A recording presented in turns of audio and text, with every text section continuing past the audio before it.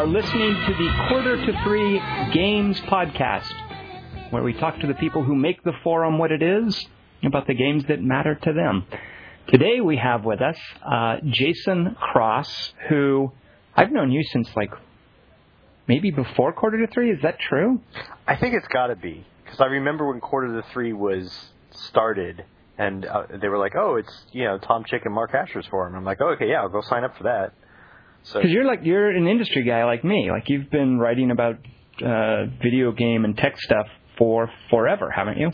I think it's 12 years, 13 years. 13. It's got to be 13 or 14 years now. That's embarrassing. Why do you say that's embarrassing? You're a veteran. Because it makes me seem old. But you probably are. I have being old on the brain because my birthday is coming up. So. Hey, what birthday is it? 36. Oh, that's not a significant number, Jason. You don't. It's not a nice round number. You're 36 years old. Hey, that's true. What day is your birthday on? Can we know? Saturday, the 15th. Good. And what are you going to do for your birthday? Do you know? I have no plans.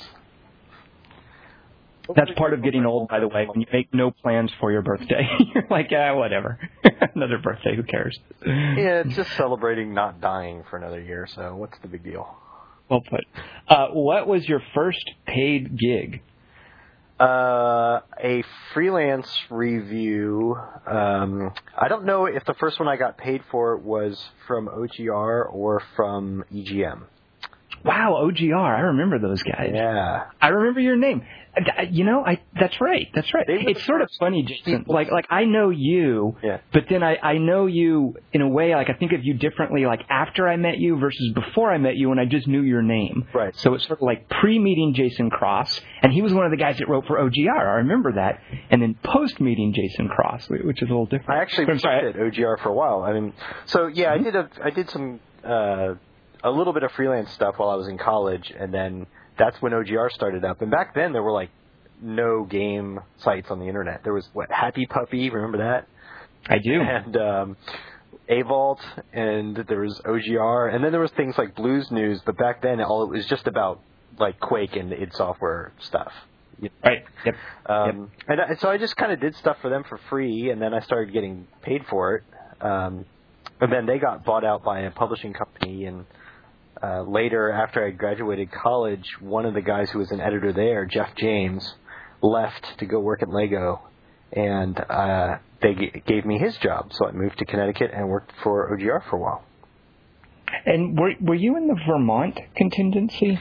Yeah, so I was in OGR was in Connecticut, and I worked there with Doug Radcliffe, and Paul Bannister sort of worked off-site and everything. And then Yale Brosen, who owned Chips and Bits and Computer Game Strategy Plus and stuff, bought OGR from Air Age Publishing, not really first checking for things like, well, will the staff move to Vermont? Which Doug Radcliffe did not do. He said, screw that, my wife just got a big promotion and stuff, bought a house, I'm staying here. So I was the only person from OGR to move to Vermont, and then I became the only person left at OGR trying to run the site by myself. That lasted a week. 10-hour days, and they've finally said, all right, we're just going to sort of fold this into the online site for computer games. For CG Online, I think was the site. Mm-hmm. So that's what they did, and then Steve Bauman came to me and said, you know a lot about this tech stuff, and parts and everything, and we don't have a hardware section. That was a big deal back then. Computer Gaming World had, a great hardware section and stuff. So it's how would you like to start doing that? So that's what I did. Well, and back then, too, Jason, if you really wanted to play the latest cool cutting-edge games, it wasn't enough to own a console system. You had to be able to have a PC, and having a PC to play games meant knowing the components, knowing how to do config sys files and stuff. Oh yeah. So pretty much, to some degree or another, all of us video gamers back then were tech guys as well, some more than others certainly. Yeah. So I'm guessing that's how you knew about tech stuff, through video games? Yeah, mostly. Or God, I don't know which came first, but I started messing with computers back in the Apple II days. we had an Apple II, not the Apple II Plus that had the 80 column card in it. You had to go buy an 80 column card and put it in there. And I was just playing with computers ever since then, and I don't know if games maybe play with computers or computers maybe play with games, but I just grew up with all that stuff and monkeyed around with all that stuff. But learning about how to put a computer together and all the parts and what's good and stuff definitely came from me having to upgrade my PC to play games and figure out how to make them work. Now, as the industry has changed and as console games have become more prevalent, do you find that the sort of tech stuff that you know about and that you write about becomes increasingly separated from games, or is it still a very hand-in-hand relationship? Well, my job now really doesn't have a lot to do with games, but it's evolved. I'll just continue the timeline from when I was Computer Game Strategy Plus evolved into Computer Games Magazine. That was just sort of a change of name and making the magazine look better and stuff, but we really didn't change staff or the way that it, ran or anything. And that's where I know you from, because you used to freelance for us all the time, and we were a small crew. Everyone wore a bunch of hats, so we were always proofing everything from everyone and all this other stuff. So that you never did anything for me as an editor, because I was mostly concerned with the hardware stuff. You probably dealt with guys like Ben Sones and Cindy Yams and stuff all the time, right? Right. So you never had an angry PR person giving you a call because of something I wrote. That's true. But we discussed those things. Those were always fun, because it was always perfectly defensible, right?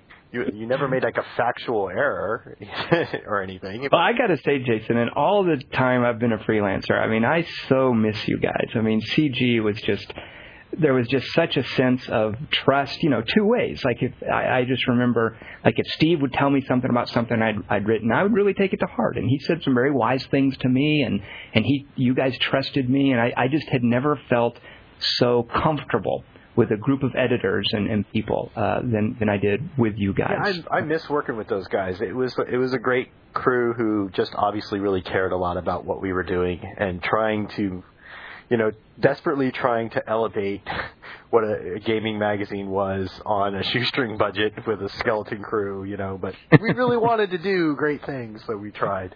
But, and we always loved getting assignments from you because they needed, no editing. It was just, you didn't have to fix, stupid grammar errors or anything. I don't know if you write that way naturally or if that's the kind of thing where you would wait and proof your own thing before turning it in, but it's so rare that we needed to fix anything. And it was on word count and on time, which you'd be surprised how many freelancers can't do those things.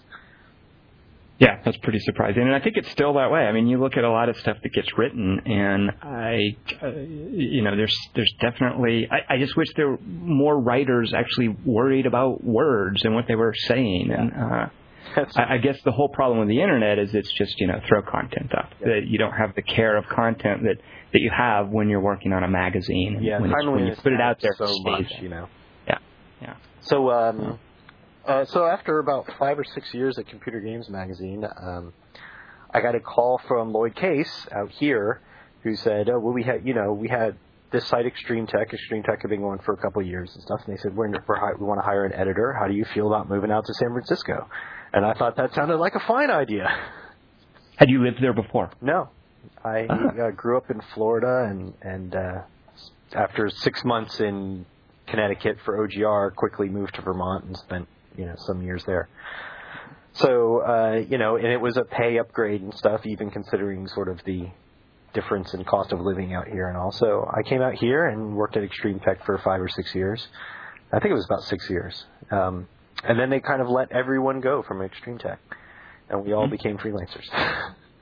And Lloyd is still freelancing, and so is Joel Durham. And I got picked up to be a senior editor at PC World and started there in December, and that's what I'm doing now.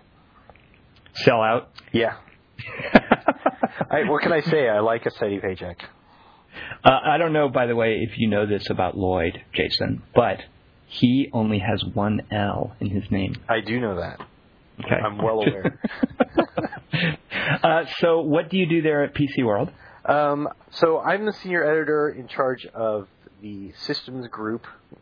Well, I'm making air quotes when I say that, which is sort of a new thing they did. They just kind of put myself and another editor there, Nate Ralph, who did some work for Wired on games stuff there, and someone from the labs and all on a group to handle all of the stuff that is centric to the PC. So it's reviews of notebooks and desktops and whatever components we review that aren't peripherals and printers, and it's not TVs and cameras, and other people handle all those beats. So I primarily deal with all the notebook beat, and Nate does all the desktops, and we both do sort of component level reviews and stuff. Okay, so let me hit you with this. Okay. Is what you do, and this is a loaded question I realize, I'm projecting, Yeah. Is what you do and what you write about boring? It can be. Sometimes it's pretty neat, and other times it's like, oh, it's another Lenovo ThinkPad. It's a black rectangle with a really great keyboard, and it's durable, and it's just like all the other ThinkPads. If you like ThinkPads, you'll love it.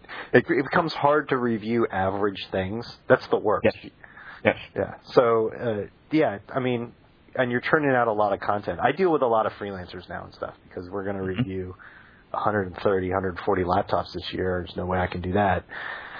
So I spend a lot more of my time sort of handing out assignments and, getting them in and tracking who's got what and all that stuff.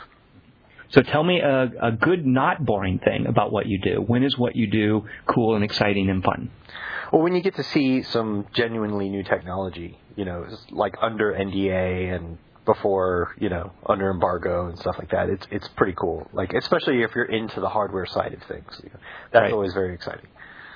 So I always like that kind of stuff. So you must right now know things that you are contractually bound not to tell me. Is that correct? Yeah. Will you tell me one of those things right now? No, I will not. You're good. You are good, Jason Cross. Although, honestly, none of the ones I mean, it's things like there are going to be new models of laptops next month kind of stuff. It's not, I don't have like a secret of something that's of enormous magnitude that. Right. But seriously, I mean, to hardware geeks, that's exciting stuff. I mean, there are people who care about that, and I presume you are one of them. Like, you must know cool things, and some of them must be kind of exciting, yeah? Yeah. Mm-hmm. Sure. Now, what I was getting at earlier, so you're into video games. I know that about you, too. Oh, yeah. Do you feel like what you're doing now for work has split off more from video games than it was in the past? Or was it always sort of compartmentalized like that? Like, there are people who just talk about hardware and video games don't really equate to it. Do you feel like your job is further away from video game than it has been in the past, or it's always been like that? I think it is. I think back when, 12 years ago or so, PCs were a lot more expensive. They were a lot less of a commodity. There were, PCs that people had at their office for business. And then the rest of the time, you didn't really have a PC unless you cared about games and stuff. There was not a lot of reason to have one at home. Pre-internet days, I guess you got on AOL or Prodigy, but that was about it. I mean, and a cheap PC was $2,000, $2,500. It wasn't $600 like they are today. Right. So yeah, I think back then, if you were into computers, you were into games a lot more than now, where everyone has a computer. It doesn't matter what you do, I didn't even think of the whole internet thing. You're right. Yeah. Everybody has a computer, but not all of them are playing games on it. And that definitely wasn't the case, was it? Yeah. Yeah. No. I know you do a lot of gaming on the Xbox 360. Do you feel like a traitor? No. I've always played on consoles all the time.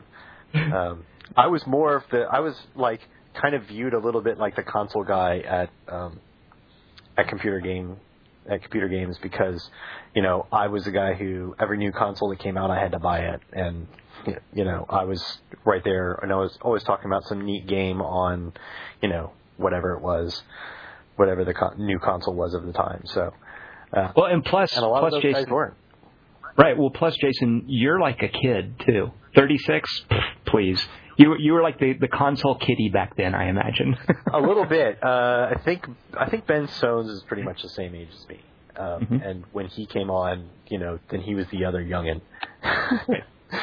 But yeah, so it was. I don't feel like the person who grew up with Nintendo and Sega and all that stuff. I don't feel like a traitor for still playing console games now. Right. Because and I am of course being facetious because you're the one who played Dragon Age on the 360 when it's so obvious you should have played it on the PC. You're the traitor. That's really true, isn't it? But you know what, Jason, in my defense, it's not that I'm a traitor, it's that I was too eager. They sent me the press copy on the 360 first, and I was like, well, screw this, I'm not going to wait, a week or however long for the PC version. I want to look at this now. Yeah. And so you look at it, you sink 3 hours into it or whatever, and you're like, well, at this point, I'm not going to lose all my progress and go over to the PC. So what I did was I adopted a sort of the less I know about the differences with the PC version, the better. So I finished it and then went back and sort of really appreciated all the stuff I missed by playing on the console. Yeah. But guilty as charged, Jason. You got me there. So you've lived in the Bay Area now for it's been 5 years? 6. It'll be 7 this fall, I think. Was it crazy finding an apartment or wherever you live when you moved out there? Actually, it wasn't, because I just had an amazing stroke of luck where when I was coming out here, I had accepted the job and stuff, and I'm looking around, and then the next day, I'm still in Vermont. The next day, Lloyd sends me an email saying, "Oh, Jeff Green just sent this email around," and the email is, "Hey, one of our writers has a roommate moving out. Does anybody want to move in with them?" And so I mailed back Jeff Green and said, "Oh yeah, yeah, okay." So Darren Gladstone, I lived with him for a couple of years when I was out here up in North Beach. You lived with Darren Gladstone. Yes, Darren and one other guy, and actually we had a couple of rotating roommates over the years. And then he moved out, and then about a year after I moved out and got an apartment with my girlfriend, and we've been in there for about 3 years now. Now, where is Darren Gladstone these days, by the way? Isn't he doing some sort of halfway between freelancing / consulting, or what kind of mysterious stuff is that guy up to? Do you know? He works for a PR company. Still here in San Francisco, still downtown. I don't know what his exact duties at the PR company are, but he does. Okay. I think it's the kind of thing where it's the PR company uses him as sort of their internal gauge of what the press is going to think about this, and then he tells them, well, if you want the press are going to talk about this, so you need to, do this differently and all this, stuff. Yeah, it sounds like he's lucked into this cushy consulting gig kind of thing. It sounds like that, yeah. I know it's probably much harder than I'm making it sound, but that was my understanding of it. Yeah, next time you see him, punch him in the arm for me. Okay. I can do that. So you obviously from our offices, so. Yeah, good. Yeah, even if you have to seek him out, just give a good old punch in the arm and say, "Hey, this is from Tom Chick." So I'll totally do that. What do you like to do in the Bay Area when you're not working and geeking out? Well, I'm pretty much geeking out all the time, so. I asked that, Jason, because I love the Bay Area and I want to briefly vicariously enjoy it through you. So tell me cool things you can do in the Bay Area that I can't do here. The coolest thing I can do that I know you can't do is I haven't owned a car since I moved out here. Oh, you're such a jerk. Yeah. You're such a jerk. That hurts. That really hurts. Do you miss having a car? I sometimes miss driving. Although driving in this city is a disaster, but, I kind of miss just going, let's go up to the whatever in, Sonoma or just hop in a car and go somewhere. I miss that, and I miss driving around sometimes, but I do not miss car payments and insurance payments and the price of gas and finding parking. Yeah, which is a real disaster in San Francisco, so. Now, before I let you get on your sort of I don't have a car moral high ground, let me just establish here. You don't have a car, but you don't live in one of those households where your live-in girlfriend has a car that you can use. No, neither one of us have a car. Okay, good. Then you definitely have a claim to it, because I wasn't going to fall for any of this. I don't have a car, but my live-in girlfriend has one. Yeah, okay, good. No. There are times we wish. It's like, oh, man, we really need to buy more groceries than we can carry. Exactly, really yes. Want a car, but... So, yeah, I mean, we just do stuff around in the city as far as, if it's a nice day, we'll go to the park. I live, right on the Alamo Square Park, so, we'll just go to the park, or we'll go down to the big, Golden Gate Park and do stuff at the California Academy of Sciences, or go to the, what's its name, the Japanese tea garden out there or something. Or just, tool around the city, basically. See, as far as we stay in the city, really. Well, why would you leave? I mean, it's an awesome city. The whole thing about LA is a great city to leave, to get out of for the weekend. San Francisco is a great city to stay in for the weekend and do stuff. Yeah. All right. What TV do you like? Are you active in the TV thread? I'm not really active in the TV thread. I do like TV, and I kind of lurk sometimes in the TV movies thread. Okay. So I like a lot of the stuff. I like The Office and Parks and Rec and 30 Rock. That's a great block of TV right there. Mm-hmm.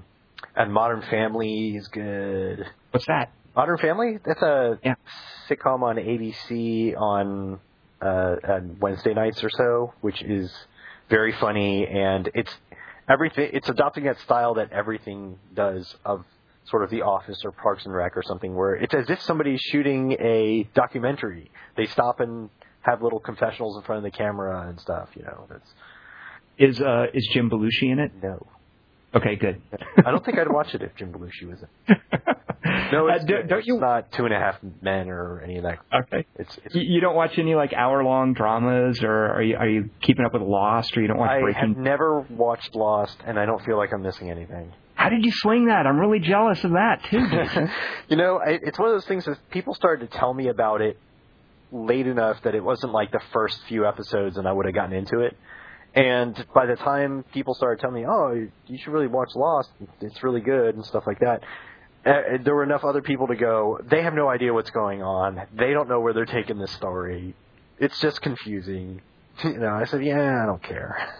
Good for you. Well done. Well played. Well, I do watch some hour-long dramas. I'm just trying to think of what they are. I bet you watched that Fire or Serenity thing, or Firefly. Oh, I did. When it was on. Yeah. That was a crime. Have you seen those?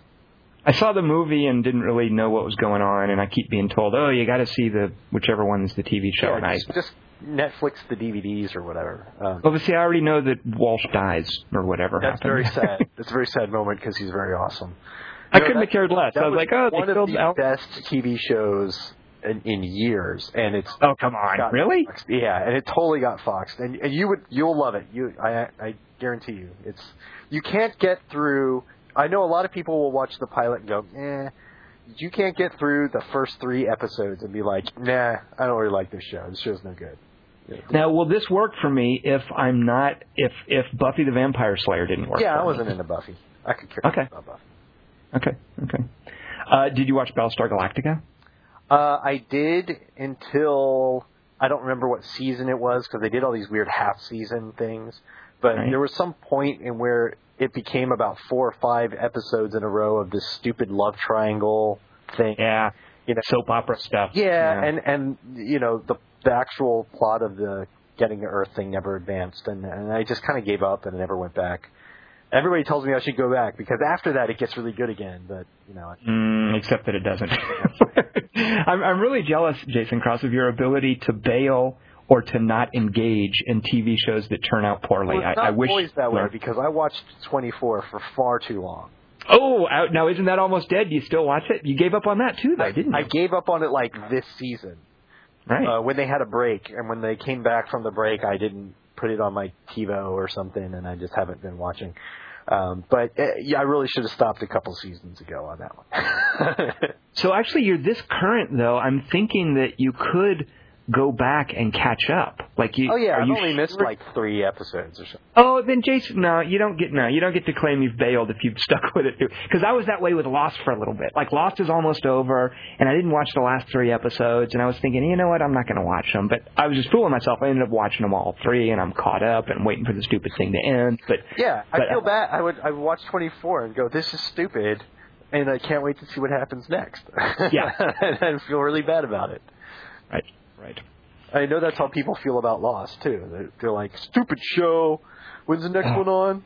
You know. Yeah, exactly. I'm the same way. I hate it, but I would not dream of missing an episode. I'm like the captive audience. It's Stockholm Syndrome is what it is. I think there's a little bit of that.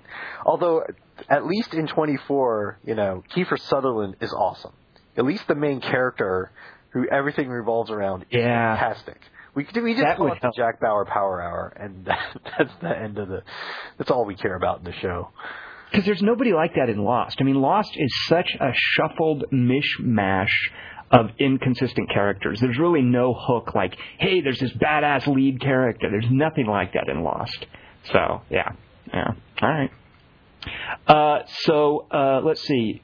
I want to ask you also, how many Xboxes have you been through? Let's see. I have 2 that I use all the time. Like I have one in the quote. I want to put. I'm doing air quotes again with living room because I have a little tiny 1-bedroom apartment that's like too small for us and costs a lot of money because it's San Francisco. Because you're in the Bay Area, right? Yeah. So the room that's sort of our living room where the couch is and stuff and the TV and all. I have an Xbox there, and I have one on my computer desk, which is in the bedroom, hooked up to my monitor, so that we can play like co-op games, in the same apartment and stuff like that. You're one of doing something, wants to watch TV, doing whatever, then I can play on my computer monitor. Yeah. Right. So you guys can do that whole system link thing? Yeah, or you just both play on live if there's co-op on live or whatever. It doesn't matter. Did she have her own live account? Yeah. Sure. Interesting. Yep. Oh yeah, she plays plenty of games.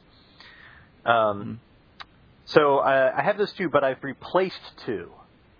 Mm-hmm. So but they were replaced by Microsoft. I never paid like extra to replace them.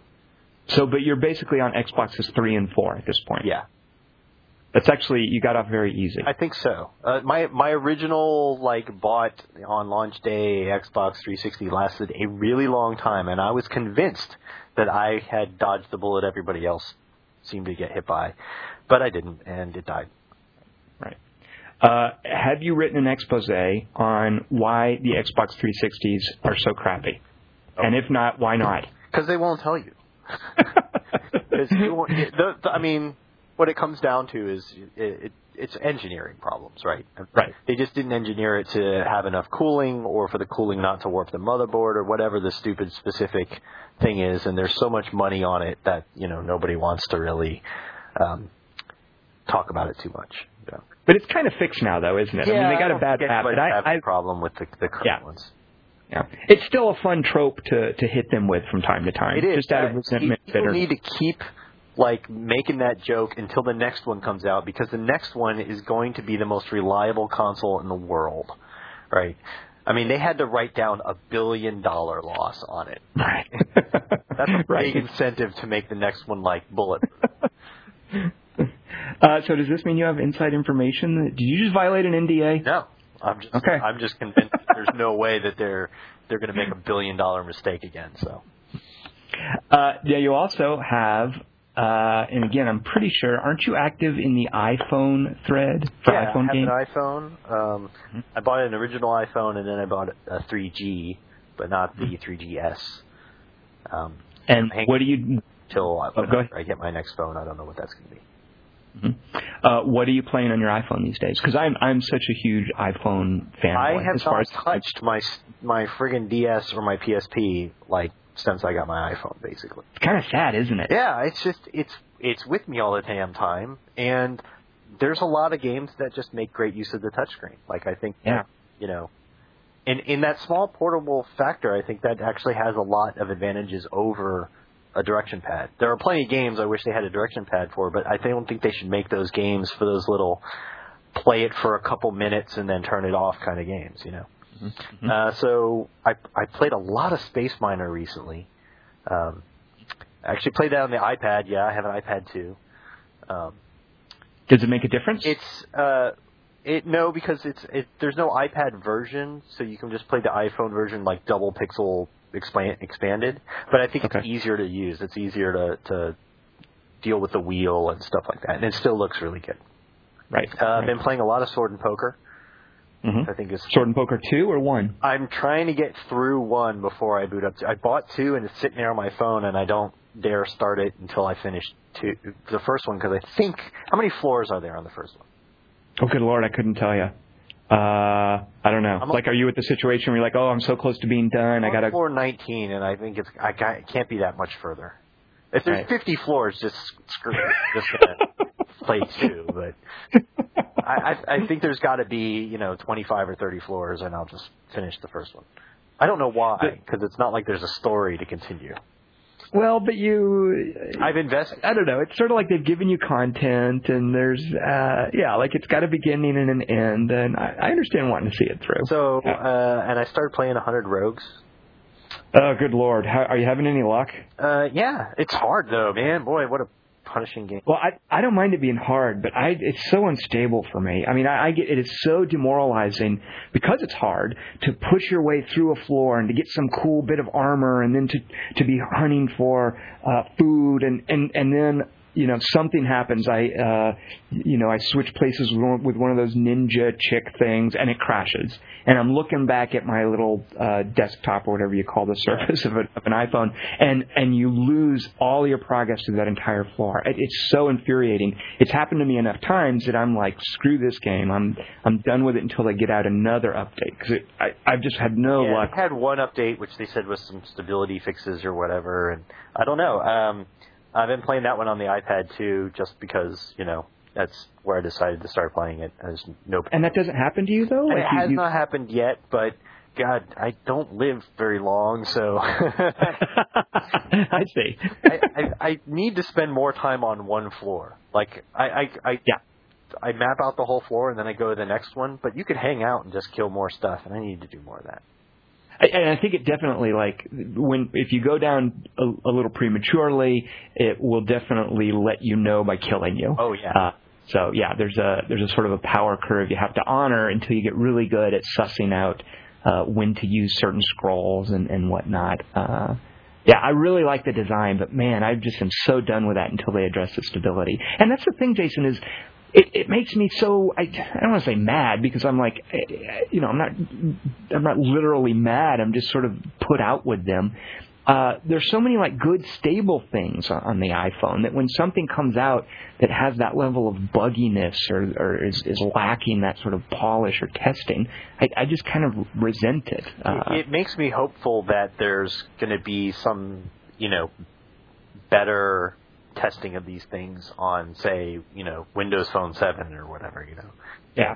I'm very interested in that as a future phone upgrade, and we'll see. I mean, we'll see what the phones are like, but I like what I've seen so far of what they're doing with the OS, with all the stuff they've shown so far. I think that looks really great, so maybe I'll get that, and they're going to have all the live integration and all that stuff, and so we'll probably have some pretty decent professionally designed and made games, and hopefully a bunch of good indie games, and with any luck they'll have to go through the same sort of testing that things on the actual Xbox do, or at least more than what happens on the iPhone, because there's some super crashy stuff, and you go, isn't there an approvals process? Don't they boot these things up before they put them on the App Store? Well, the whole thing with 100 Rogues is early on, apparently, if you equipped a shield, it would kill the game. And how do you miss something like that? Yeah, you'd think that would come up in the first, 10 minutes of testing. Now, Jason, I always admire your familiarity with sort of the business side and the tech side of the video gaming business. Do you have any outlet that you use to write about that stuff other than just chatting on Quarter to Three? Not anymore. Not really. Okay. I should go talk, IDG, the company that does PC World and Mac World and all that stuff, also does GamePro, which has just gone through a big redesign and stuff.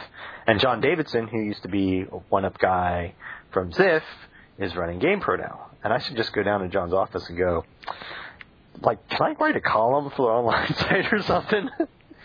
Tell him that Tom Chick says you should. I can do that, yeah. I just like to deconstruct things. It's sort of my nature. And figure out why things are happening a certain way. So whenever I see things like sort of happen either in a game or just in the business of games, I try and, figure out, well, why did that happen? And run through the things. And I play devil's advocate with myself in my head instead of just running with the first idea I have. So. Now, you today want to talk about a game that if I'm not mistaken, didn't do that well. Yeah, it did not sell extra great, no. Could we call it a cult classic? How would you characterize No One Lives Forever, and why do you think of that when you're asked, hey, Jason Krause, what game do you want to talk about?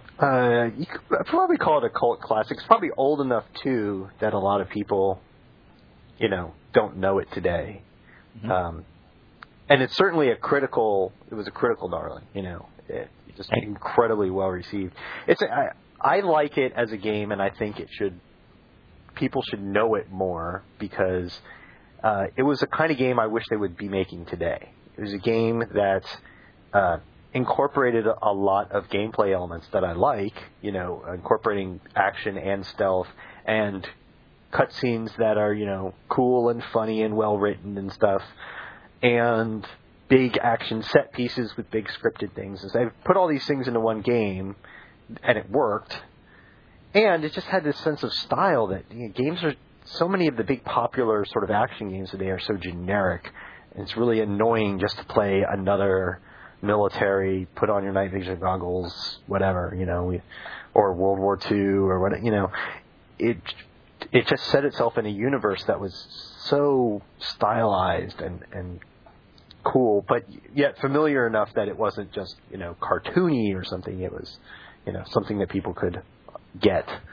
Mm-hmm. So, I've always been desperate for them to make a Nulf 3, and instead they make all these other inferior games over at Monolith. The Fear games, for instance, right? Yeah. Speaking of military simulators where you put on night vision, yeah. And Fear, the action parts of Fear are good, and the AI is really interesting, and I like the gunplay and everything. But it's not a good horror game, and it's so hopelessly generic compared to No One Lives Forever that I just go, why are you making this? Yeah, it really does. It's sort of missing everything that made Nulf special, isn't it? And Condemned is the same way. Oh, Condemned, that's right. Yeah. Monolith's sort of a two games at a time studio, and they've just been making Fear and Condemned for the last, 5 years or whatever, so, which is just disappointing. Not because they're bad games, because they're not, but they're not great games, and they're not the great games that No One Lives Forever was, and they're not full of personality the way that those were. How did you find the stealth in the Nulf games? Actually, real quick, before we do that, how would you describe the difference between the two Nulf games? Oh, God. I don't think of them as that terribly different, except that, sort of technology marches on. Okay.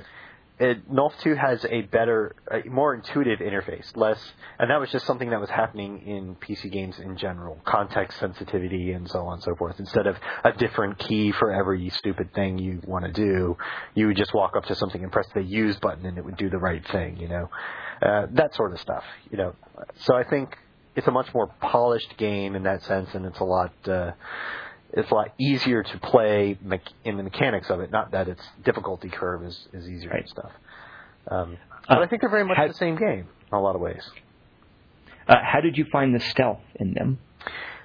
It's not the kind of stealth game that Thief is, where it's all about stealth but it still had that great sense of taking out guys who don't know you're there and getting audio cues from the guards who are patrolling around or doing whatever, and you have to stay out of sight and not do something that makes noise, and you could get around them that way. And you kind of had that choice of, well, I'm just going to go guns blazing through here, or I'm going to sneak around, and that actually worked really well. So better than most games. It's hard to hold it up to the standard of something like Thief.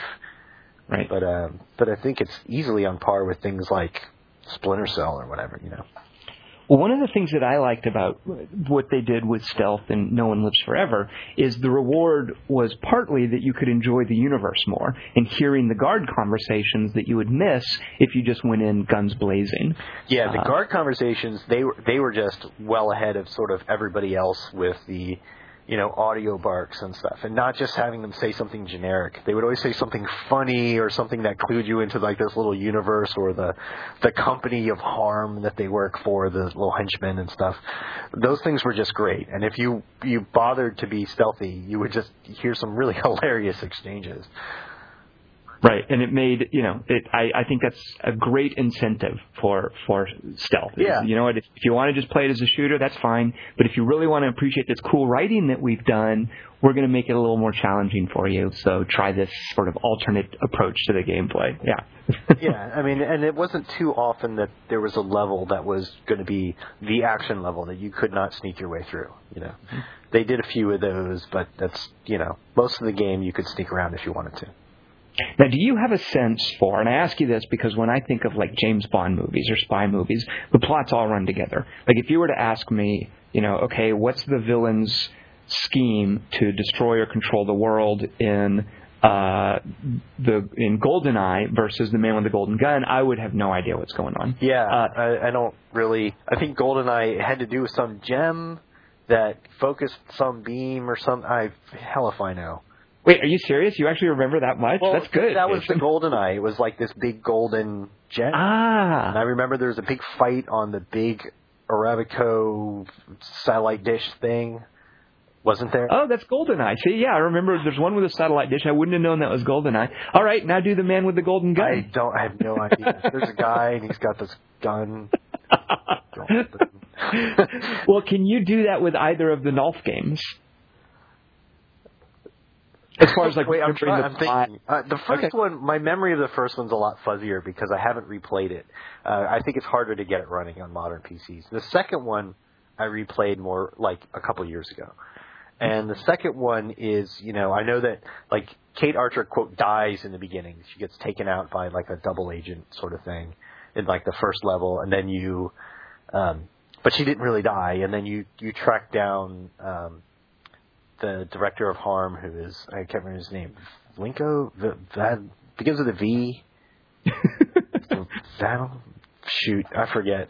But you track him down and to his underground base. But there's a whole plot line that is well delivered throughout the movie throughout the game that I completely forget the details of now. There's the big Scottish guy who was a bad guy in the first one. Oh yeah, that's right. Yeah, I remember that now that you say that. Now, tell me some of the set pieces from the games that stand out in your mind. I think was the first one the one where you do the parachute thing? That's a good question. I think so. Yeah. I think so you're fighting on a plane, and the plane gets torn apart, and you get pulled out of it while you're playing, which is great. It's not just some dumb cutscene. And then you're falling toward Earth with no parachute. You grab one of the Harm agents and use his parachute, and then all the other Harm agents are falling and trying to shoot at you, and you shoot at them all on the way down. And that was just an epic, especially considering the time. This was the year 2000. You know, this was just a couple years after Half-Life, and the second one was the one with the tornado. That was their really great set piece there. Right. You're in the trailer park. You're in a trailer park, and everything's rocking and moving around, and then you end up in one of the trailers that gets picked up by a tornado and starts being flung around while you're fighting a boss battle in the thing. So, I'm going to tell a story about the first No One Lives Forever, because I remember when I was at Computer Games, I reviewed it, and I remember getting that game, and you know, this was in the days before everything leaked on the internet so easily. So you get the gold master discs, and they were just CDRs, right? That were like, you know, this is their final review copy, you know. So we got these in, and I take it home that day to play it because, you know, we're getting close to deadlines. I need to review this. And I stayed up till 3 o'clock in the morning or something. and I come in the next day, and I couldn't believe how good it was. Like, Monolith was not exactly batting 1,000, right?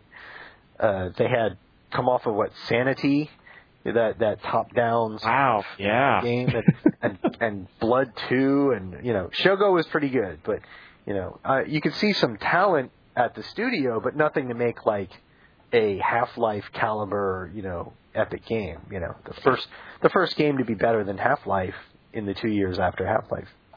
Very good, very good. Yeah. So I come in the next day and I take the discs into Ben Sohn's office and I go, Ben, you need to play this.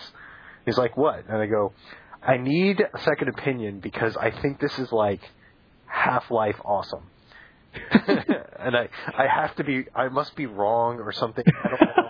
Like, it was just so much better than anticipated that I was like, yeah, maybe I'm just wonky about this. Somebody else needs to play this and just confirm for me that it's as good as I think it is. So of course he installs it and then, he's there all afternoon playing it. And he's just like, yep, okay. This is it. And then we ended up making it Game of the Year, I think, after, when all was said and done on that one. And isn't that a fantastic, all too rare sensation, this idea that, wait a minute, is this really that good? I mean, I love discovering stuff like that. It's so affirm. I mean, it's what's so awesome about this hobby.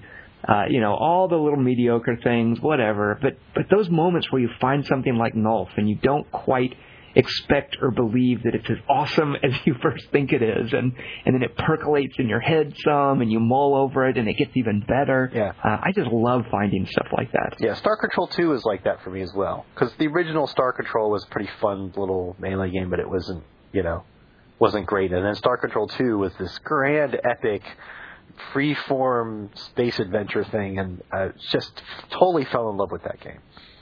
It's so funny how we talk about, games are only just now discovering narrative and story, and I think to a degree that's true, but you look at some of those instances like Star Control 2 and Nulf, and those games were, as far as narrative and as far as creating these worlds and having personality and charm, were every bit as good as the best games that are out these days. Nulf 2 totally holds up. You can play it today.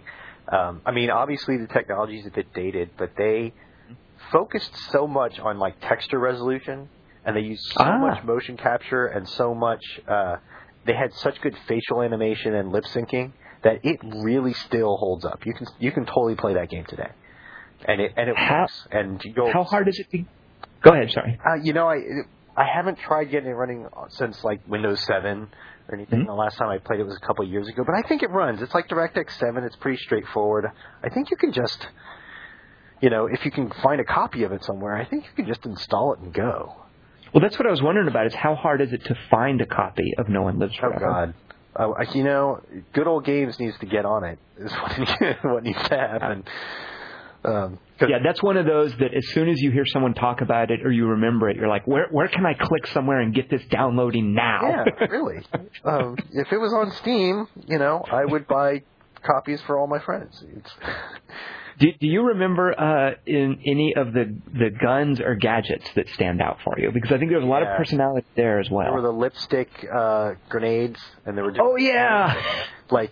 it was really, they had really neat animation. Like she pulled out and rolled up the lipstick, and some of them could stick. The standard grenade stuff. Like this one blows up, this one sticks to the wall. It's a proximity mine, that kind of thing.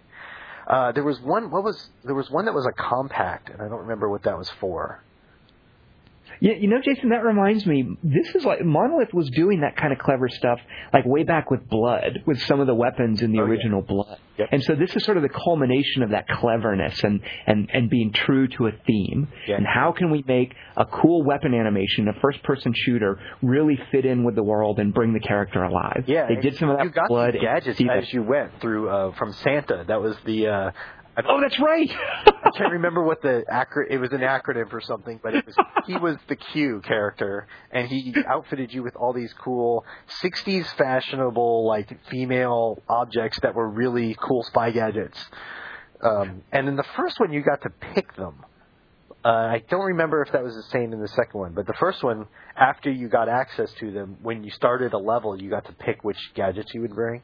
Ah, nice. And I always like forcing choices. Yeah, that would affect like how if you were going to be all stealthy, you would do this, and if you were going to do these other things, you'd bring those other ones. And I don't remember now, but they also had cool weapons like spear guns that stuck people to walls and stuff. Now, I distinctly remember playing Nulf, and this is the sort of thing that these days would be ruined because it would be a bullet point that you would know about from having read previews. But I remember my first time early on playing multiplayer Nulf 2, I think, on my LAN, and discovering some kind of gun that causes hallucinations, where when you shoot the other guy with it, they see these like floating purple goats. Yes. Yeah. Oh man, I don't remember what that is. And that happens at some point during the game too, and I don't remember what that was from. And that's such an inspired thing, is to just have magical goats floating around to represent that you're poisoned or hallucinating. Yeah, it was some sort of poison dart sort of thing. Let me throw this at you. Sure.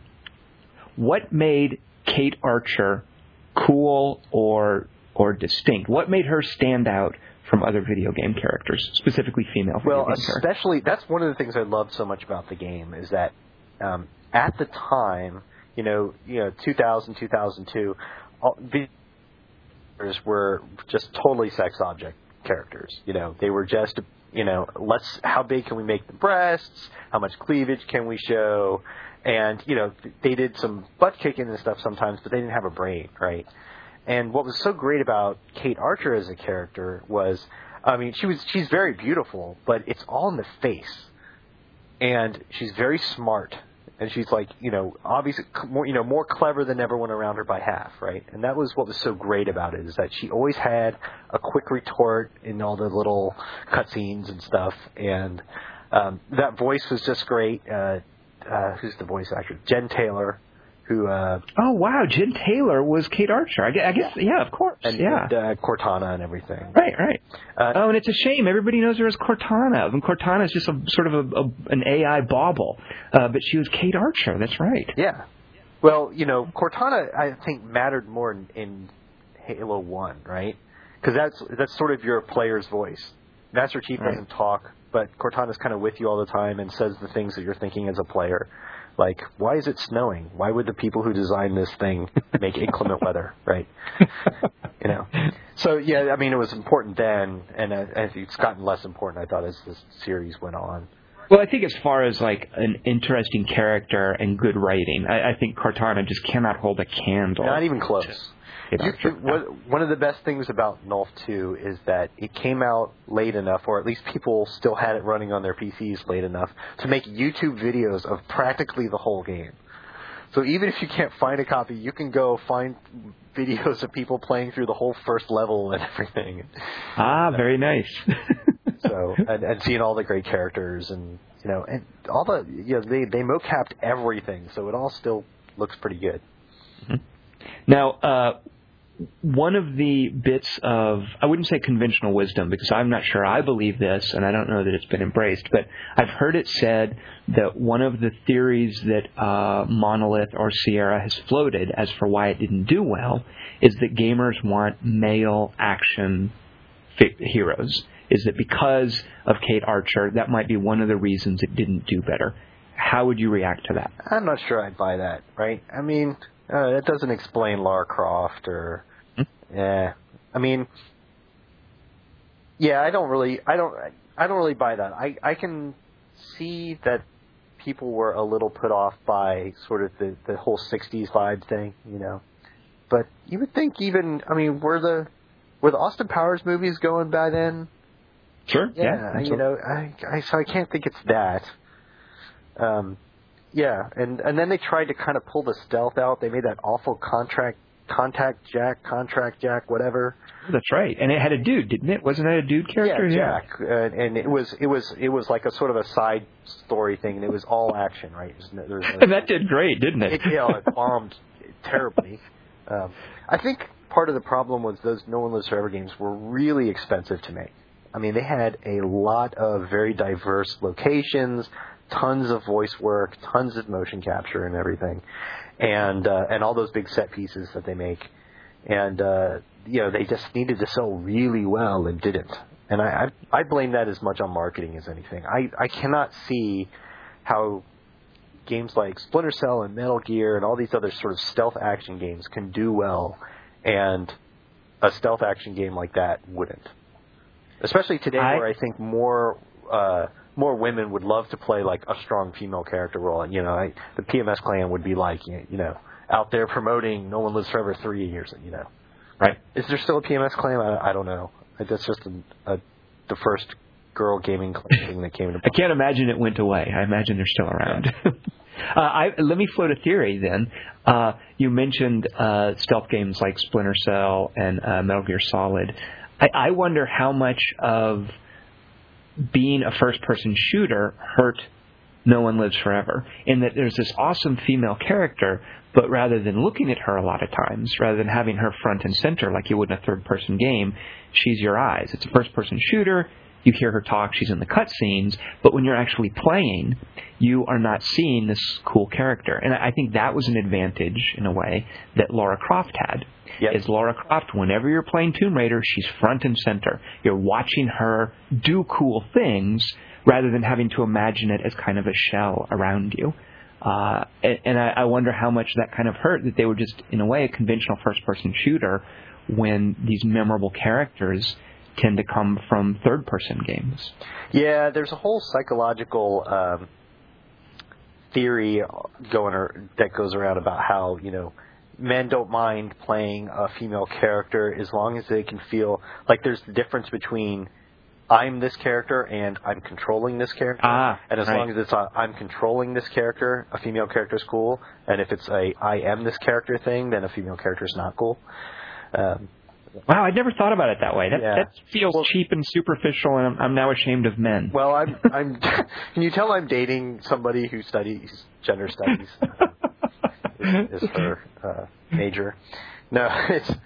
And I don't know whether I buy that or not, but I definitely think it would even work better as a third-person game, because I think a stealth game is so much about situational awareness and being able to see that you're sort of hiding just around a corner and kind of peeking your head out.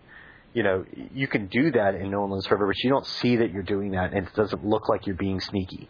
And I think if they ever made like a No One Lives Forever 3, it wouldn't hurt me one bit if all of a sudden it was third person. I'd be like, oh, good, it's third person. I don't. Well, and look what happened with the Thief series. I mean, early on, the Thief series was like the first stealth game, and you had the little gem that showed whether or not you were in shadow. Yeah. And we didn't know any better about the advantages of third person and that kind of gameplay. So as it evolved, I think it was the third Thief was in third person. As it evolved, that was one of the solutions they came up with, I think. Yeah.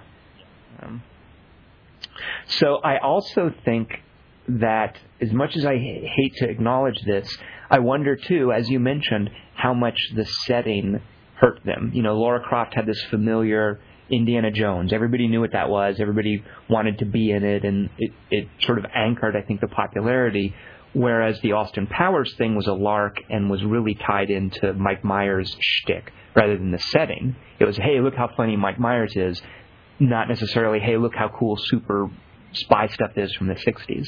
Yeah, it was also, it took place in modern times. It was a big fish out of water thing. Like, he's from the 60s, but everybody could relate. It's modern. I don't know that that's necessarily true, though. I know people, the audience wasn't around in the 60s to remember it, or don't remember all those, like, 60s spy shows and stuff like that. But, I don't know that was necessarily a thing. And I really, from the perspective of being a stealth game, I really think there's a huge benefit to being set in a slightly more technologically primitive era, right? Like, if you want to listen to somebody, you've got to sneak in there and bug their phone. You can't just point the laser microphone thing at their window from a mile away and go, whatever. So there was something really sort of, understandable and basic about, if you want to listen in on something, you have to go put a microphone there or, whatever. That I think really works for a stealth game. It really makes it so that you have to go. This whole business in Splinter Cell of like, I've got an EMP backpack and stuff. That's just not. That's not stealth. That's that's just goofy. Well, that's cloaking. It's like the Romulans do, Jason. Come on. Yeah. It's I'm not sneaking from shadow to shadow. I'm just, I have the magic button that makes me disappear from everybody for, the next 5 seconds. But I do think, I agree with you, but I do think part of what we're talking about is why it was like a critical darling and not so much a commercial darling. As guys like you and me, we want something new and different that takes a chance on a setting we haven't seen before. But I think the average person, there's more of a leap of faith or trust that's required for picking up something that's set in the 60s in some weird super spy situation versus another military shooter or another World War II thing. Yeah, it definitely, I think, needs to be marketed carefully. I mean, you can't just go out there and sell this to the Call of Duty crowd, right? Yeah. You know, I think they really would need to try and sell this to the same broader audience that is willing to, you know, jump from cloud to cloud with Mario or whatever and not really care. Yep, but I do think also that it was a little before its time because as a gamer, I am so proud of the industry that things like Assassin's Creed and BioShock have been very successful with their settings that it makes me wonder, you know, what if Nulf came out today? They could sell that, and I think gamers might be willing to get into something like that. Yeah, I think they could. And I think they'd have an easier time selling it now because of all the game blogs and stuff that are out there, that if they announced No One Lives Forever 3, you know, the folks at Kotaku and, you know, what's the other... Why is my mind blanking? I think you're trying to think of Fidget.com, the other really big video gaming... Well, naturally, Fidget.com, which is my homepage. But I Jason, think the gaming blogs would light up because I think the guys who run those know No One Lives Forever, know how great it was, and I think if they announced Nulf 3, they'd be like, "Oh my!" It'd be like when they announced Team Fortress 2. Everybody'd be like, "Oh crap!" Yeah. So who has the rights to Nulf these days? Where did that end up? Do you know? God, if I understand it right, and I probably don't, then Fox owned the brand, the No One Lives Forever brand. But not any of the characters or anything like that. Monolith owns like the characters and stuff. So, and now Fox is now owned by Vivendi, is now owned by Activision. So I think Activision ends up owning No One Lives Forever as a name, as a trademark and stuff. But wait, so Monolith, who is now Warner Brothers Interactive, has Kate Archer? I think they do. I think they have the characters. Oh, that's crazy. I wouldn't be surprised, though. That does sound like some sort of convoluted IP contract. Jeez. I think when they set that up, they, set it up to own the characters or something. So, they could do a No One Lives Forever 3, not call it that, right? Right. Well, that's the thing, too, about... Operative in... Oh, that's right. It was Kate Archer is the operative. I remember that too. Then they re-released it with just No One Lives Forever on the cover, or just the operative No One Lives Forever, or something like that. I don't remember. Or the PlayStation 2 version was like that. I don't know. Something. It's a shame that you couldn't do it like the James Bond movies and just have Kate Archer as sort of the consistent thing, and then give it some cool spy title. Yeah, it was supposed to be the operative in, and then a different thing every time. Right. So do you still have your copy of No One Lives Forever? I do. I don't know if the disc still works, but I still have it in its jewel case on a shelf somewhere. Oh, you didn't keep the box? That big, lovely orange... It's a big old orange box, isn't it? I think I got rid of all my boxes like a while ago for my big game boxes. I have the ones that are sort of DVD box size. Right. You Come on, there wasn't any big, oversized, classic old box that you wanted to keep. You just got rid of all of them. I'm sure there was, and I ended up getting rid of them anyways. In one of the, my move across country or whatever it was, I was like, I can't fit all this stuff. I'm just going to take all this stuff from inside the box and put it in a Ziploc bag and stuff it in a box somewhere. So.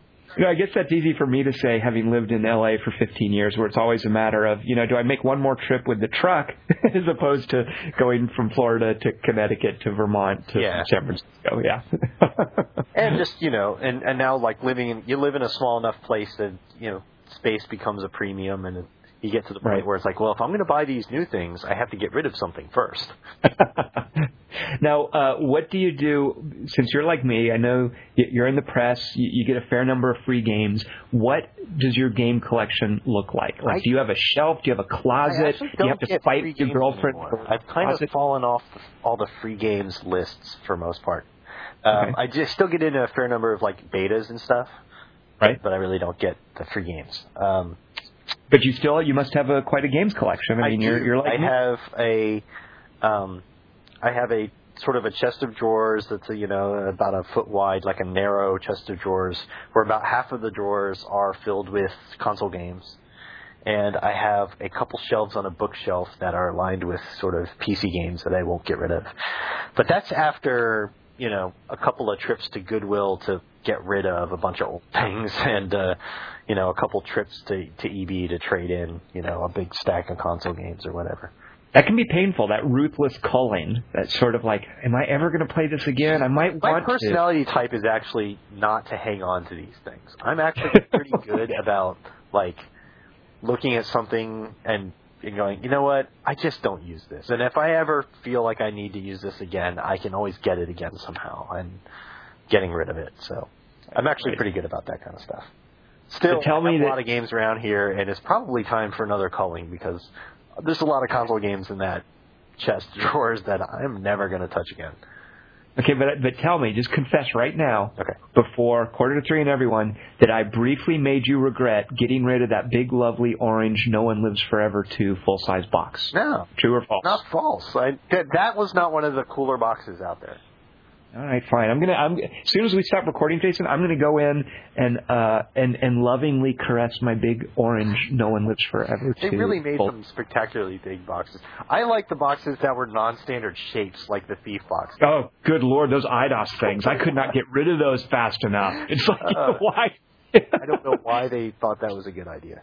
Oh, and those cereal box tops. I don't know who was doing those, but I've still got, I think, one of those around. It's like, oh. I might still have my North 2 box because I think they had already moved to, they were still cardboard boxes, but they were the size of like a DVD box.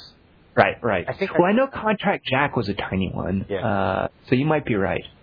You know what? Maybe I don't have the big box, and I've been gloating, and I only have the tiny sized one.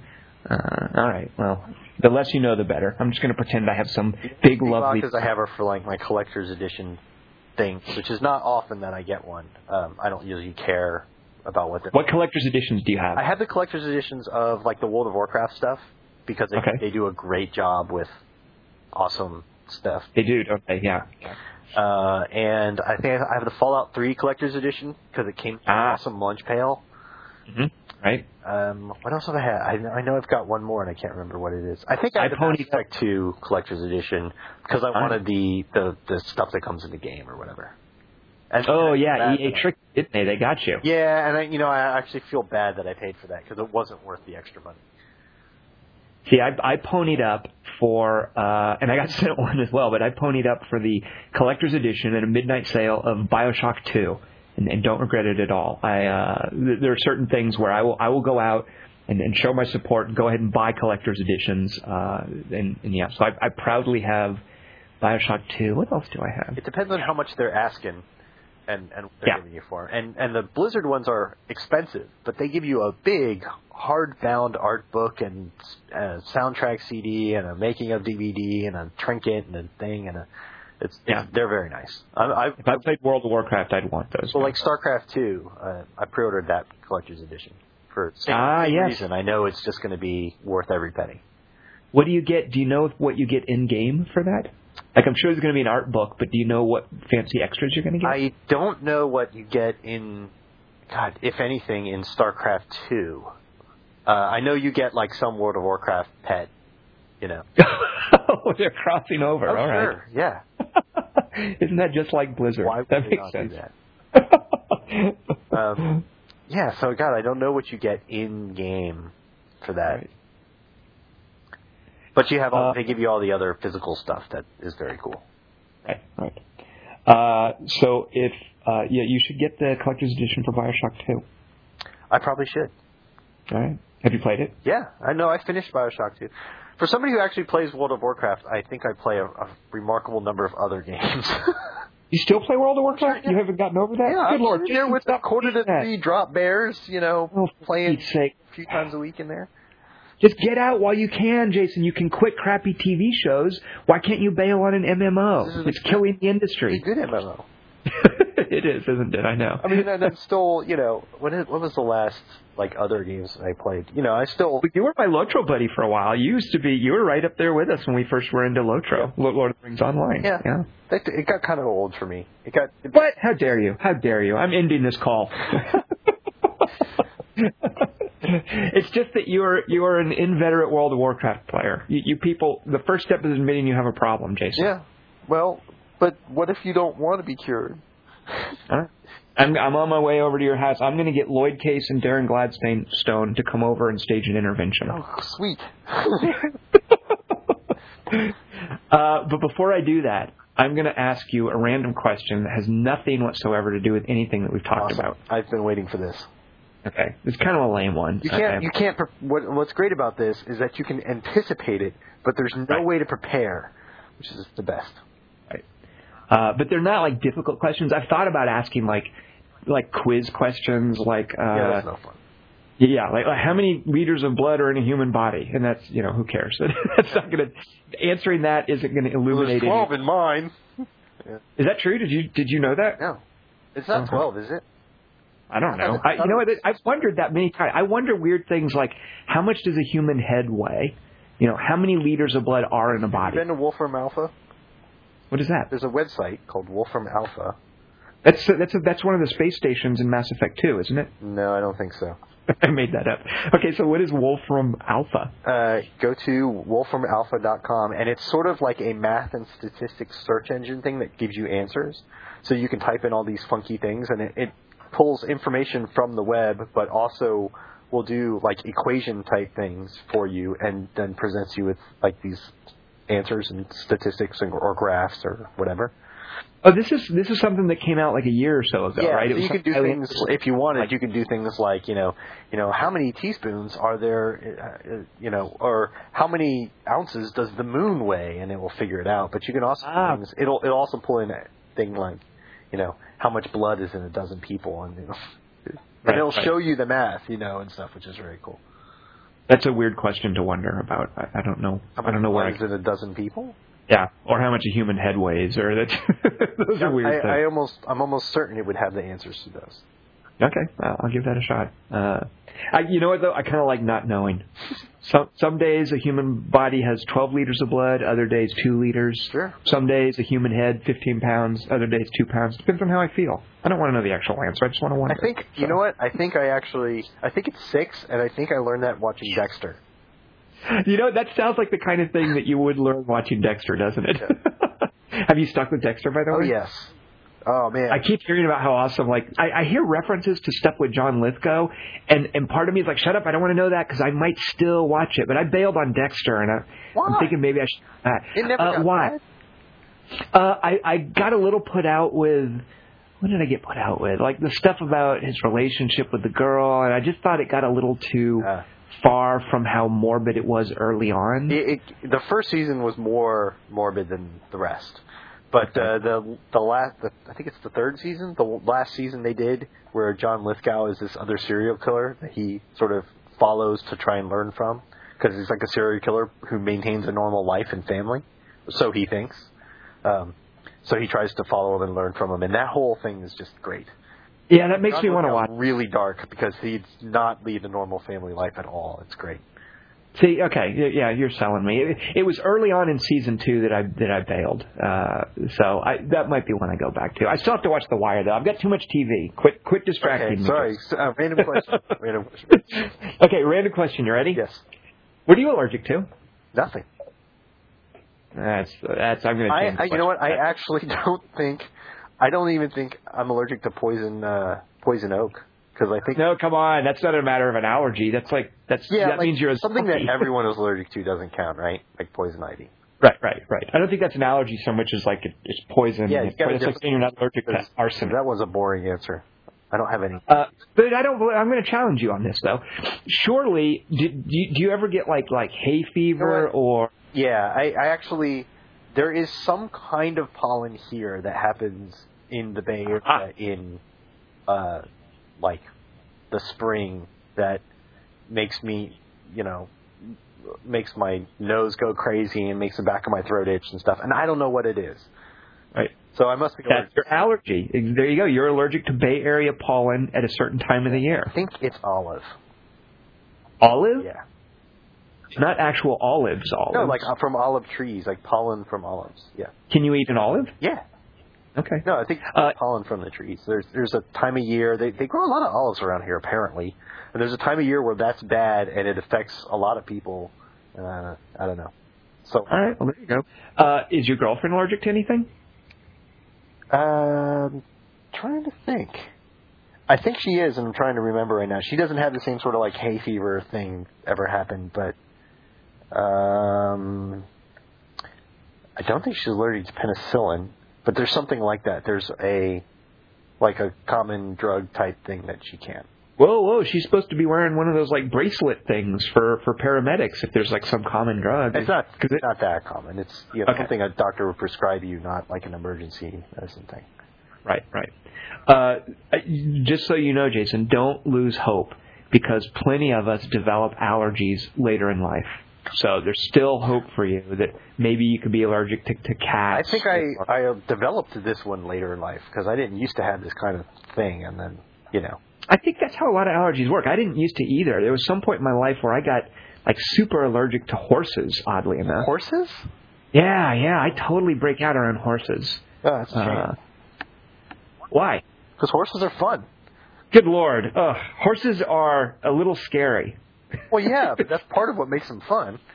I don't know. They're so much bigger than me. I'm not comfortable with this idea of trying to command a beast who's like, 10 times my size. I'm not confident where I stand in that. Riding or anything? Sure, yeah. Those things, they run off, and you try to like pull their mouths or whatever to make them do stuff, and sometimes they're reluctant. And, but when they follow what you say, there's that great feeling of power because you're so high up and there's this big, powerful like animal that's, like you said, so much bigger and stronger than you are, and it's doing what you say. And that's fun. You know what? For those kind of power fantasies, Jason, I play video games. Oh, okay. I do remember being on a horse at one point and the thing trying to it was smarter than me too because it didn't want me up there and it knew to like run under low-hanging trees. So, yeah, I've been terrorized by horses in the past, and now I'm allergic to them, so there's no danger.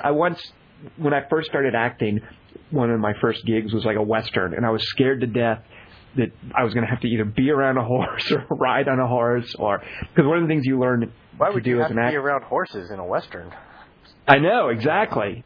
Haven't they invented the automobile yet? But one of the things you learn to do when you're an actor is under your little added skills on your resume, you pretty much write everything to make sure that you're not ruled out. Like if they need somebody who can cook and do fancy stuff with Ginsu knives, or somebody who can do horses or an Italian accent, you want that on there. So I remembered submitting my resume saying that I knew how to horseback ride because I'd been in 7th grade at summer camp once. And then I'm in this Western, and I'm like, oh, geez, I hope they don't ask me to ride a horse. But I dodged that bullet, so to speak. So, all right, so you were only allergic to olive pollen, possibly, but with the option to maybe be allergic to more things as you get older. Sure. Yeah. Here's one. Have you been around cigarette smoke lately? I know you live in the Bay Area, so you must not smoke. No, but, there are people around who do, and I've been near people who smoke, yeah. Cigarette smoke kills me these days. Like, I don't know. I've smoked at previous times in my life. I don't smoke anymore. I can't stand, the smell of it. Like, it used to be... I can't walk behind somebody who's, like, smoking or something. I'm like, I'm just going to stop and let them get ahead, because it bothers me. It's amazing how much it gets to bother you, how quickly... Well, my theory is that's because we live in California where it's relatively rare and you don't have it in public that often. It tends to be shunted off to, that side of the office building where all the smokers stand. Yeah. So, yeah. All right. So, okay, I'm going to put you down as possibly allergic to cigarettes and definitely allergic to olive pollen. No, I don't think I'm allergic to cigarettes, though. I've been next to or near people. I'm good. Yeah. But you know what? That's a good way to keep people from smoking around you. Yeah. I'm sorry. I'm allergic. Oh, wait, so there's something that my girlfriend's allergic to. That's the pot smoke. Ah, well, what do you mean allergic? Does she think she's allergic because she gets all distracted and giddy around it? No, that's not allergy. She has trouble breathing and stuff. Yeah. Okay. Yeah. But not cigarettes. Like it's specifically if someone's getting stoned around her, it affects her. Specifically pot. So, if somebody's going to smoke, if we're like hanging out with friends and they're like going to smoke pot or something, we're like, okay, well we're just going to go in the other room till you're done, or can you go outside and do that, or whatever. Wow, so if you guys wanted to be like one of those tragic drug-addicted couples, you would have to stick to either like heroin or cocaine. Yeah, well, why wouldn't you just go straight for heroin? Exactly. Do the glamorous stuff, like Sid Vicious. Don't mess around with these gateway things. I know. Yeah. Pot doesn't do anything. Just make you hungry. So for everyone listening, there's going to be a thread in Everything Else titled, What Are You Allergic To? If you post in this thread what you're allergic to, and if your post contains the word very exactly 2 times, that's VERY, that word must appear twice and only twice in your answer, then you go into the drawing. And, Jason, you're in the drawing, and the winner will... You would have said the rule before the question, because then Well, you don't have to go by the rule. I know, but I wanted to answer it on the podcast that way anyways. Oh! Yeah. I should have given you the opportunity. Right. Okay, I listen to this podcast every week, and I think, when he does this, I'm going to answer it like it's a rule, and I totally forgot about that till just now. So we'll try again. Jason, what are you allergic to? I know we can't go back. Very, sorry. very late for that. Did you play Neverwinter Nights? Yeah, sure, both of them, 1 and 2. Next week we have. Do you know Dean, who I think lives way out there around Boston or something? You ever met Dean from the forum? He teaches, I think. You got to give me a last name, maybe. You know what? He doesn't have one. Well, he has one. I don't know it. But he's one of those people who has the first name on the forum. Yeah. I think I've met Dean at a Quarter 3 get-together. Yeah, I'm pretty sure you have. Like maybe at GDC or something. Yeah, I think he comes to the GDC get-together ones. I think the Dean I'm thinking of is that Dean. Yep. So. Well, he will be on next week talking about Neverwinter Nights 2, which he specifically mentioned. I presume we'll talk about the earlier ones as well. Excellent. So for those of you listening, tune in then. Be sure to answer in the thread, what are you allergic to? And also something that I keep meaning to say and have never said, if you are listening and you would like to be on the podcast, I want you to be on the podcast. So if you're listening and you have not already sent me a PM saying, hey, Tom, book me for the podcast, please do so. I will at some point arrange all those. You will hear back from me. I've literally got about 30 people in the queue right now. But I want your name. If you want to be on this podcast, I want you here. We will get you on at some point. You don't necessarily have to mention what game you want to talk about because we can wait until it gets closer to that time. Yeah, 30 but if you people, want to be on, we've actually, and that's the people that I haven't scheduled yet. I mean, we've literally, I've been so tickled at how willing people are to do this, but we're literally booked for maybe the next almost year. You have to start doing 2 a week or something. Oh, good Lord.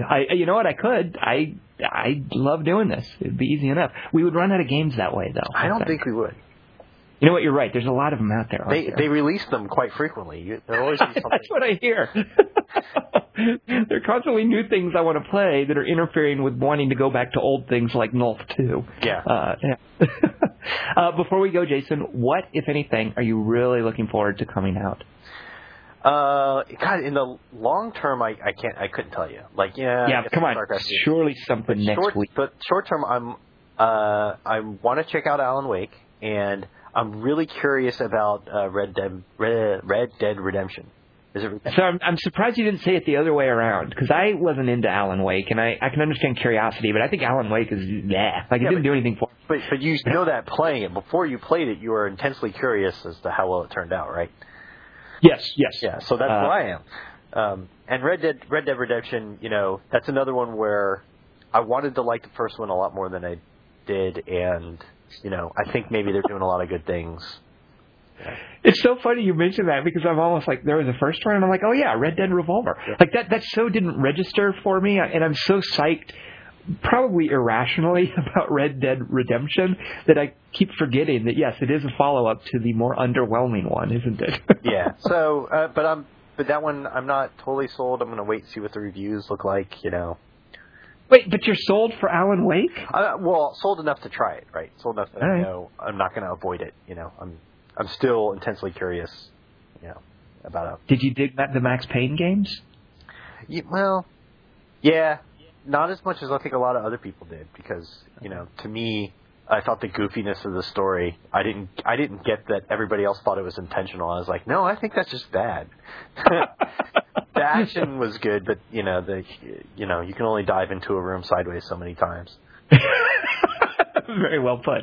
Well, I can't wait to hear what folks like you and the rest of the guys on the forum think of Alan Wake, because I know it got some enthusiastic reviews, but I just don't get how people have enthusiasm. I mean, there's some really cool story stuff there, but as far as the game, I was just like, whatever, Remedy.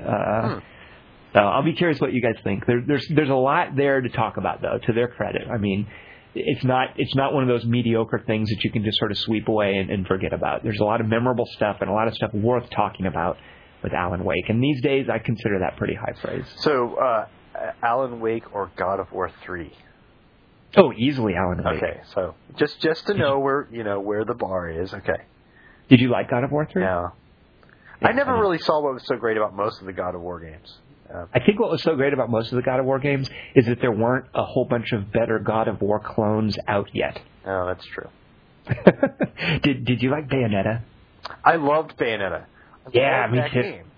God, I love Bayonetta. Bayonetta, I think I should. It's like same here. You're playing it, and it just all fits and clicks, and the action's really tight. And then by the time you get to where the little girl comes into the story, yes, oh, I just love that. Bayonetta, it's like it makes me want to go into Ben Sohn's office and say, Ben, you need to play this and tell me, is it as good as I think it is? Yeah, exactly. Which should be a meme now on Quarter 3, really. Yeah. But Bayonetta, that's another reason that I didn't like God of War 3, is it kept me from playing more Bayonetta. Yeah, it's not as good. So, all right, well, Jason, I appreciate you hanging out with me. It has been awesome to catch up with you. It was a blast. Are you going to be at E3? No. Of course you are. No, I'm not. What? Oh, come on. I really, unfortunately, we can all, PC World is so not game-centric that there's one guy who does game stuff for us, Matt Peckham, and he's going to E3, and there's really no justifiable excuse to go. Have you not been to the last few? No, I have, but I was at Extreme Tech and everything. Are you bored? Are you bummed about missing it this year, or you're okay with that? I am a little bummed about missing it, because I kind of like E3. I'm bummed about you missing it, too. I mean, you're one of the guys that I would expect to see it at an E3, even if... Although, why on God's green earth do you not come to GDC every year? Oh, I know. The best conference. Well, I'll tell you why, because I don't have anyone sending me. Float that out there. Somebody has got to be willing to pay you to write something about. These days, not really, because most of the people who would do that are already up there. Will Siffy not pay for you to go? No, good Lord, no. They have no. I mean, I'm a freelancer. They have no travel budget. They like Fidget is a very, very teensy corner of the Sci-Fi Channel. No, they're not going to send me to GDC. But God, I hate missing GDC every year. I cuss. I'm like, and I don't cuss that much. Just drive up and stay at. You know what? I could. You're right. I could. I could I'm going to crash on your couch. Is there a room for me next to your game collection? Yeah. You're not allergic to cats, right? That sounded so half-hearted. You have cats? Yeah. That makes me want to come up there and crash at your place even more. Yep. What are their names? Kosho and Red. I have Red a cat, and my girlfriend has a cat, and when we moved... How did that go? The whole movie with the girlfriend and the two cats suddenly have, sibling cats. Did they get along? No. They still don't, really. Oh, that's sad. They kind of play fight. They were both very adult cats moving in together, so they both really don't want to have too much to do with each other. That's kind of sad. Who wins the battles between them? Kosho, my cat, which is bigger. He's a bigger cat, and he's older and slower. And Red always starts the fight, and Kosho always ends it.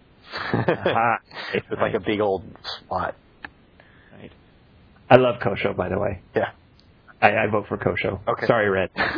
Red is the sweetheart, though. She's super adorable and is everyone's friend all the time. You know what? Now I like Red better. Yeah. Sorry, Kosho. See how fickle I am with cats? I love all cats. They're both on my bed right now. It's funny. They hate each other, sort of, but they will be 2 feet away from each other doing the same thing. Sleeping in the same position. Both, it's time to bathe myself, at the same time. It's really kind of weird. I don't think they really hate each other. Well, it sounds like they've achieved some sort of détente. There's some resignation going there. There absolutely is. Have you posted pictures in one of the mini pet threads on Quarter to Three? I don't think I have. I know there's a picture of Kosho on my Flickr. Okay, so you're a terrible cat parent. I guess so. I need to wait for them to do something that I can caption with broken English and put them in a box. Yeah. And caption it, I Can Has Box, and you're all set. That's true. You're done.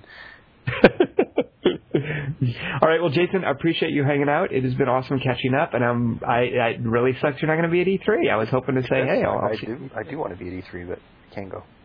All right, jerk. Actually, no, your overlords are jerks. Yeah, okay. I'll give you that.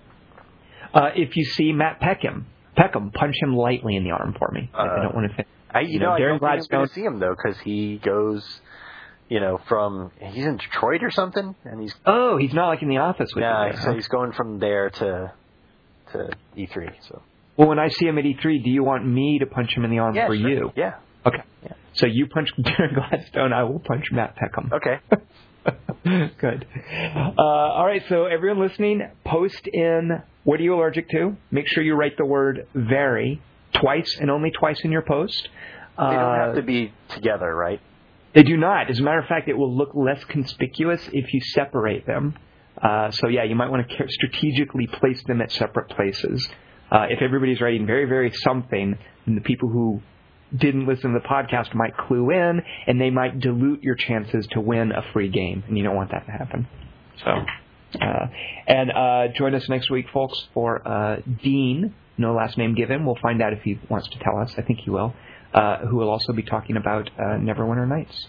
So, Jason, good to talk to you, and I'll be seeing you around on the forum. Thank you, sir.